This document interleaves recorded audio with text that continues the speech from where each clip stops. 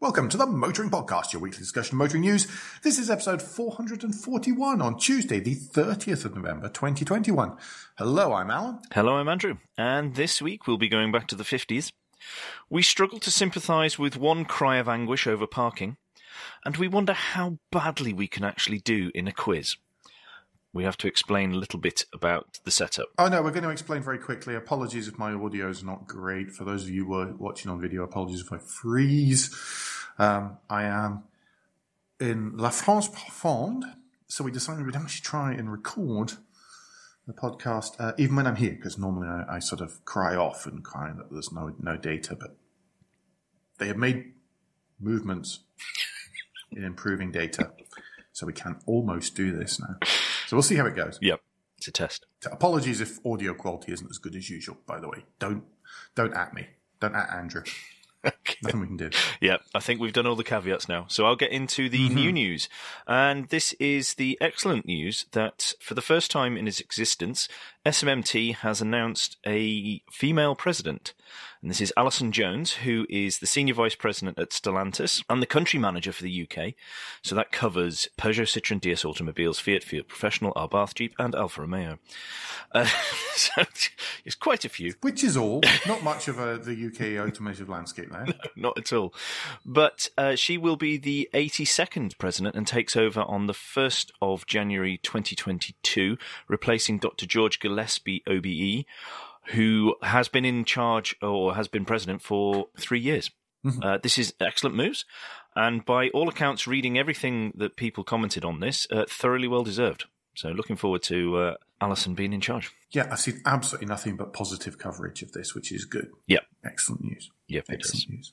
Do you want to take us to a bit of not quite so excellent news, though, Alan? Yes, I was going to say, and it comes from the Society of Motor Manufacturers and Traders. Car production in the UK fell 41.4% in October. A couple of factors for this, one of which will continue until next July, which is the closure of Honda's Swindon plant. So that's going to affect things for the rest of the year. And the other is, of course, the semiconductor shortage. It really has exacerbated this quite impressively. They're also worried, though, aren't they? Yes, generally about how long it's going to go. Yeah. There's not a lot they can do. I mean, they are doing everything they can. There are talks of putting in semiconductor factories in Europe and stuff like that, but that all takes time. They're just having to battle through. Yeah, it's moving the manufacturing, moving the whole supply chain much closer to the final manufacturer. It's one of the big challenges that people have found over the last 2 years is that by moving all the supply chain overseas and not, I'm going to use the phrase I use quite often in this kind of situation, maintaining the capability near the factories in an area which is easier to control, then it's really impacting stuff. There is one small bright spark in all of this, no pun intended, and that's that the manufacture of EVs in the UK has risen by 17.5% over the last month, year on year, to 8,454. So I imagine most of those are Leaf and in Sunderland. But that's good news. It is. A little bit. Yes. Something to cling to. Yes.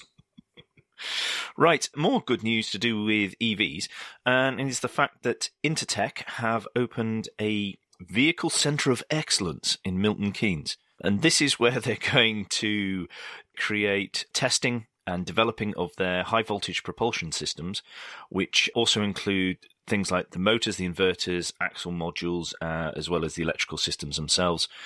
They are a independent quality assurance testing company for the likes of Volkswagen and all the rest of it, who have already won the title of International's Engine Test Facility of the Year in Automotive Testing Technology International Awards. I didn't see those being mentioned on Twitter. No, I didn't. It's such a shame. But this is good news, obviously, for Britain becoming a global centre for EV excellence and for technology, which is what has been asked for, demanded, pushed for by everybody, to be fair. And it's great to see some of it actually coming to fruition. Be really interesting to see what they actually do at their facility. As with last week, with one of the articles, to add this to the list of people to go and talk to for the podcast. Yeah. These test facilities are always very, very interesting. What they can tell you about what they're doing and who they're doing it for is a completely different matter. Yeah. But yeah, I think once again, it's great to have these kind of things close to manufacturing of the batteries, close to all the development. And of course, here in the UK, everything gets a really good workout because of the sheer volume of motorsport. Yep. As well. Yeah. It's not the only exciting EV news, is it? No, it's not. In a position to take advantage of this kind of testing, then the Israeli startup RE is looking to expand its UK operations. It already has a development centre in Warwickshire, and what it's going to build is a launch integration centre. The idea being that this is a pilot factory for the production of the corners, in inverted commas, which are basically a suspension wheel and drivetrain bundle in a single package. It's intended for commercial vehicles. And, Warwickshire's a pretty good place to do that because you've got all the companies that I can't think of right now. You've got Arrival and you've got Volta just up the road there and really handy. So lots of electric commercial vehicle companies setting up in and around that area.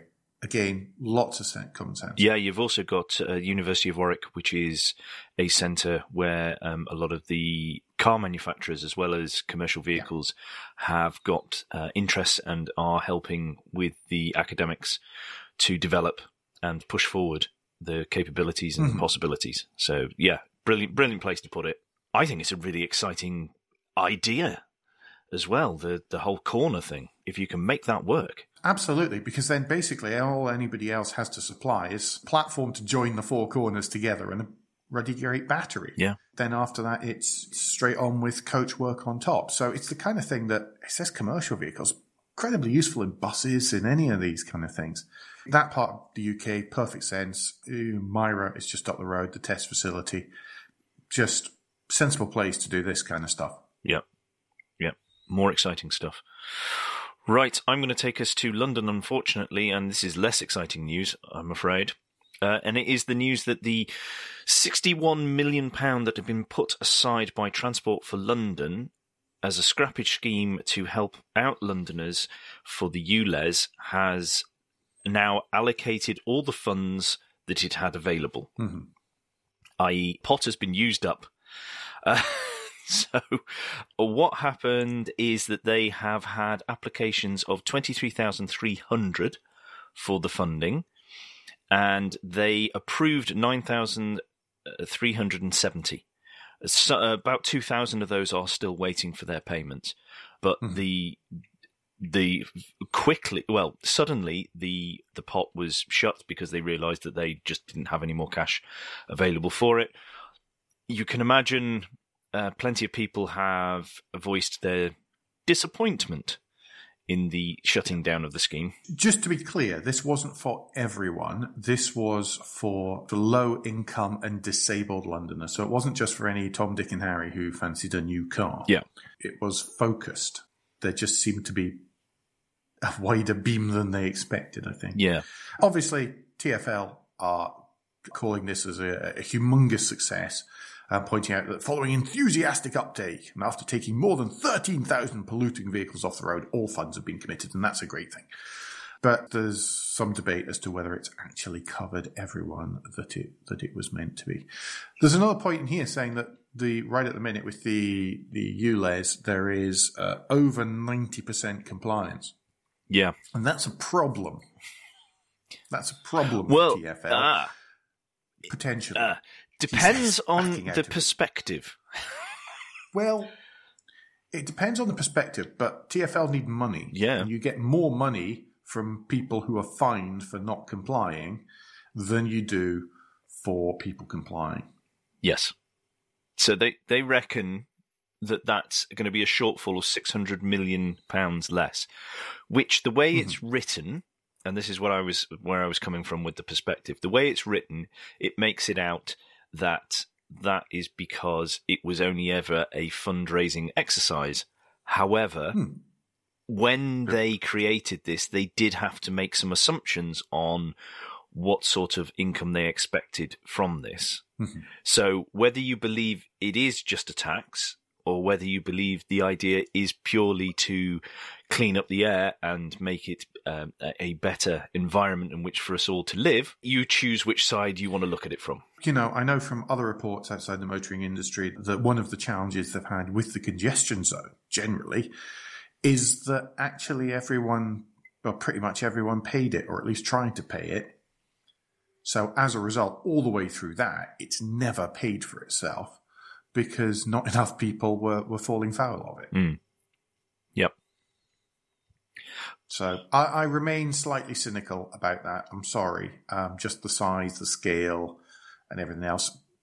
Obviously, clean air is good, but just the speed and the implementation stuff, it just makes me kind of skeptical about just quite what the drivers were, political drivers were behind it. Yes, so to speak. Absolutely. I am even more cynical than you, but we'll leave it there. Yes. Do you want to talk about an expansion? Yes, Ionity, EV charging firm Ionity. It's backed in part by many of the large motor manufacturers. Is going to be investing another 700 million euros to expand its network in the run-up to 2025. Is that off the back of just one of their chargers? The income it makes? You've just beaten me to it. So I was going to say, for just slightly more than one credit card pre-authorization, they are going to be quadrupling even, the number of 350 kilowatt rapid chargers from 1,500 to 7,000 by 2025. Part of this is actually funded not by the single pre-auth, but the new partner, the American investment firm BlackRock. They're putting a lot of that investment money in. As always, new devices will be installed on motorways near major cities along busy trunk roads. And one of the key things is they intend on increasing the average number of charges per location to between 6 and 12. And there's generally 2, 3, 4 at the moment. So that's quite significant. Also, existing busy sites will be expanded as well. Currently, I only have 14 locations in the UK. I actually thought it was more than that. And they've got 2 more under construction. I think they've put them where nearly all the motoring journalists live, because they are the ones I see often going, I used Ionity and it worked. Bit expensive, but it worked. Yeah, well, mostly they say that, yeah. Otherwise, they're going, how much? Yes. But yes, there's certainly one at Milton Keynes, which always seems quite busy. At the Milton Keynes Coachway, like glamorous charging spot. But it is awfully convenient, and you know there are going to be chargers. So you put up with the bus station coffee. Yes, good news. Excellent stuff there. By the way, the existing stakeholders, I said many automotive firms, I didn't say who. Audi, BMW, Ford, Hyundai, Kia, Mercedes-Benz, and Porsche. Mm-hmm. Cool. Meanwhile, despite having joked about the cost of Ionity chargers, the cost of all the public chargers, or many of the public chargers, seem to be rising. Yes, this is the news that thanks to the increase, depends how you want to say it, in energy wholesale costs, this is now going to be passed on by the EV charging companies to the public. The likes of BP Pulse, as well as Ionity, have got in touch with, and Osprey have got in touch with their users to inform them as of the 1st of December, prices will go up. And these aren't small jumps either, really. In most cases, no, they're not. Certainly not as a percentage. Not as a percentage. I mean, ironically, Ionity, Instavolt are going to be one of the lower ones at only 5p an increase. BP Pulse Network ones will be up nearly 9p. And then the likes of Osprey, they are going up 4p, and Ecotricity are not saying that they're going up at all at the moment. But if you're using any of the chargers, if you're a registered user of any of these, then you should be told about it. If not, just keep an eye out on if you use the pay-as-you-go stuff, just to see how much it's gone up. But generally, it's going to be 2 to 3 quid per charge, I would imagine. Yeah, effectively, it was going to happen at some point because they couldn't keep the cost forever. They've actually held off quite a long time. Just be aware of that now. Yeah, they have. They've done quite well that way. Next up, something that isn't EV news. God, what a surprise. It's that the 2022, according to this Autocar headline, Brussels Motor Show has been moved due to the pandemic. It hasn't actually been moved. It will take place. It will take place in Brussels. It's just that it'll take place in Brussels in 2023 instead of 2022. It was intended this year. The Brussels show happens every 2 years, by the way, much smaller than Geneva, much smaller. Well, it's got to be bigger than Geneva these days, isn't it? My local village fete is bigger than Geneva. Yeah, or the German motor show of whichever location it is. It was meant to be marking 99 years since its inception. It looks like it's going to be marking its centenary in 2023 instead. They're just being super careful really and trying to announce it nice and early and not do what Geneva did a couple of years ago, which is one of the reasons why it is smaller than your average village fete, as Andrew said. Yeah, no, that's very proactive and sensible, I think, looking at the way things are changing appreciated in Europe. by a lot of people. Yeah, absolutely. Particularly manufacturers before they try and haul anything over there. Well, especially with Christmas in between as well. Yeah. Right, I'm going to take us to, well, we normally like to end the show on a very cheerful article or something a bit fun. But we're actually going to end part one on something that will bring a cheer to our hearts, if not actually to our mouths. And I will read the headline from the Yes Auto article, and it is, "Carmageddon of illegal parkers looms under government plans, experts warn." These experts are from the car parking industry, and it is that... I like the one's a parking consultant. That was one of my favourite descriptions. I love that. It's like, well, yes, well, you're currently parking at the moment, but we do feel that you could be parking a little bit better. Have you tried parking a little bit closer to the pavement, perhaps? Would you like to use our framework about parking? Yes. Let me introduce you to our parking framework. Sorry. You can tell already how much sympathy we have for the parking industry, but this is that the government has been consulting on plans to reduce the cap on private parking fines down from the frankly robbing £100 to £50 across the UK. But car parks have warned that they will be overrun by the aforementioned Carmageddon of illegal parkers. Because people will be happy to pay the £25 if they pay promptly, and then it's £50 if you don't.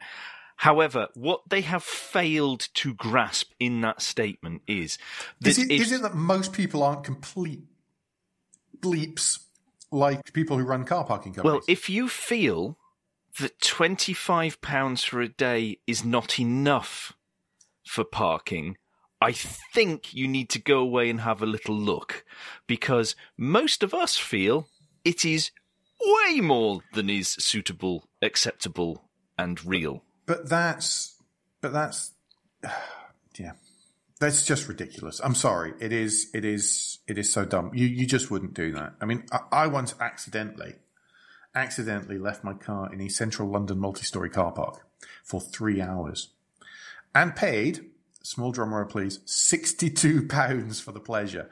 There may have been, I didn't realise, there may have been an involuntary expletive whenever the machine showed me how much I should be parking. But, if you think about that, if you park in car parks for multiple days, you can easily be over the £100. It never dawned on me it's dawned on me once to do that. Mm. Yeah, absolutely. I when I was at a Manchester one recently, that was over 20 quid, and I wasn't, I was only there for several hours. Easily. Yeah, I mean, the one example I was thinking of was actually in central Manchester as well. Mm. Yeah. So, yeah. How to encourage people not to use their cars, to make everything as difficult as possible. And not to visit your cities. Right, so we thought that would cheer you up. I mean, obviously, no one has any sympathy for the parking industry whatsoever. Well, as you said, that happy moment brings us to the end of part 1. And that means it's Guilt Minute, the quick break in the show, and we ask for a tad of financial support to keep the lights on and the hosting running. If you feel that Motoring Podcast is worth a small consideration every month, then you can become a patron. Different levels of patron include different levels of commitment from us to you, including it being able to watch the show recorded live. We also have a small range of merchandise available from our website and Spring Store, from stickers to mugs and T-shirts. If you don't have any spare cash, and we completely understand, then you can help us by following for free from a podcast player to receive every show as they're released, and by liking and rating the show in whatever way your podcast supplier lets you. If you've done all of that, and some of you do, so thanks very much, then the last thing you can do is to recommend us to your friends or colleagues. Yes, thank you to everyone who Phil, there's been a small drum roll at the end of that. Do you want to take us to some WRC information? Yes. Toyota has been, obviously, WRC season ended last week. Well, a weekend passed. So in the mere 6 weeks before the season starts again, everybody's out testing the brand new cars that they're all introducing.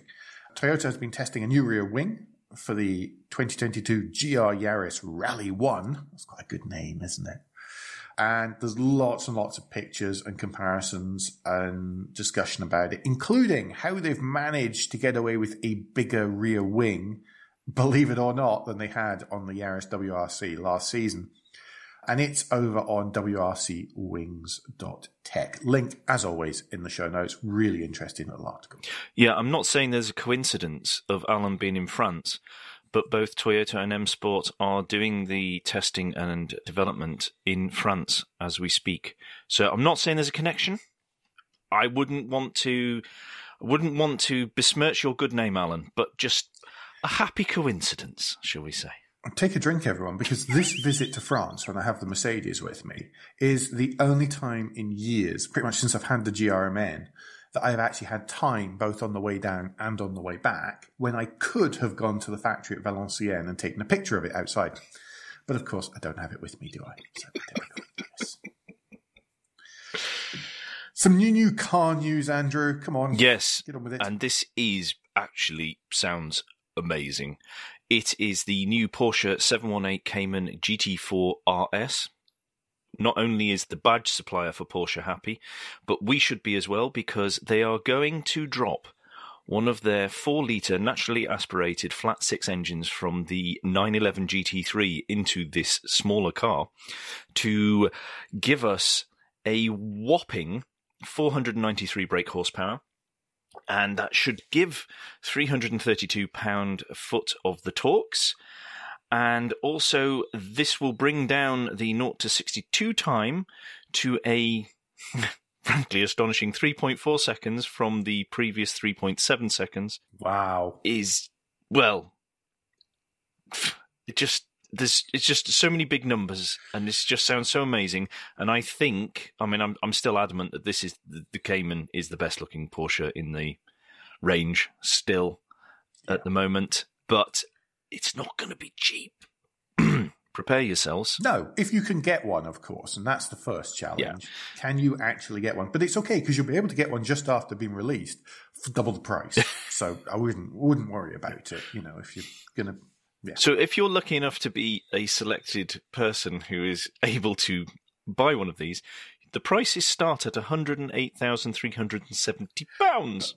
But Andrew, that's, as it says here in the Top Gear article, only £15,000 cheaper than the GT3. Yeah.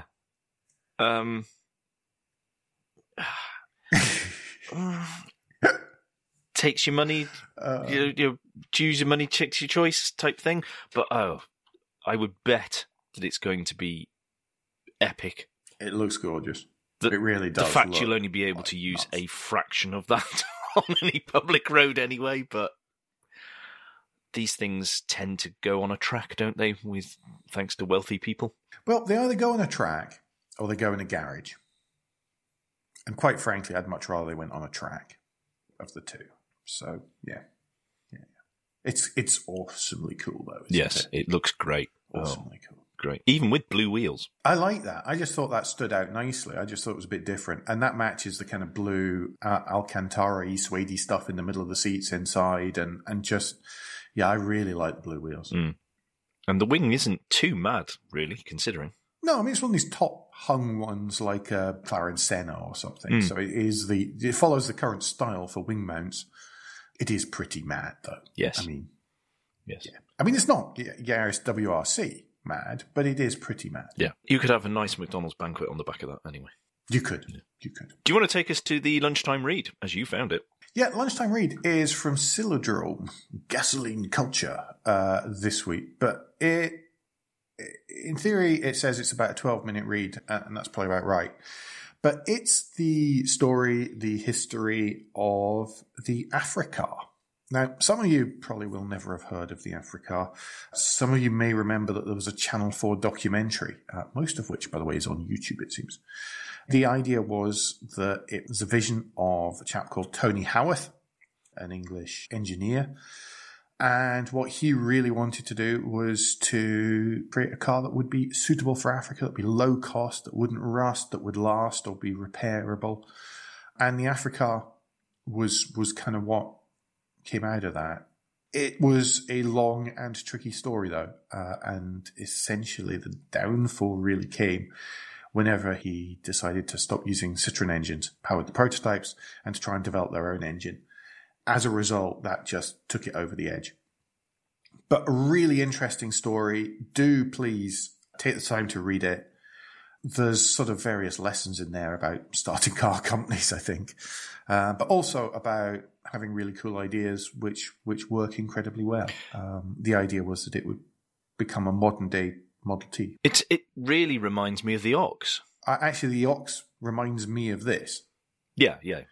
That was the thing about the Ox, and I think I said that at the time. I think I mentioned the Africar way back when we first started covering the Ox. For exactly those reasons. The idea is it's easy to flat pack, easy to build locally, used, lots of easy to find or relatively easy to find components at the time, while still being rugged and suited for what they intended to use it for. Or its intended use case even. Very cool. Well worth the read, guys, because it's one of those things that you can sort of learn lessons from. You just kind of wish it had been more successful. Yeah, absolutely. It is a fascinating read. Right, I am going to take us to the list of the week, and this is from Autocar, and it's a slideshow that is titled "The Interesting Cars That Deserved Better Luck," according to Al Sutty. I don't quite agree with all of them, but, Alan. No, me neither. Having been through here, there are some crackers. Any that particularly stand out to you?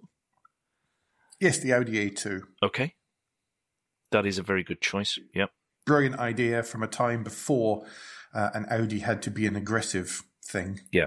And just very clever use of aluminium, clever packaging, just lots of clever stuff, because you all know that I like clever stuff.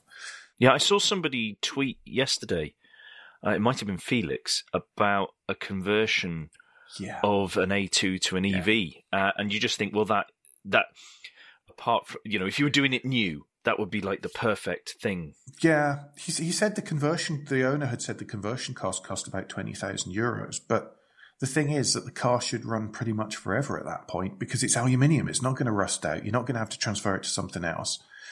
It seems like the perfect city or town runabout. Yeah.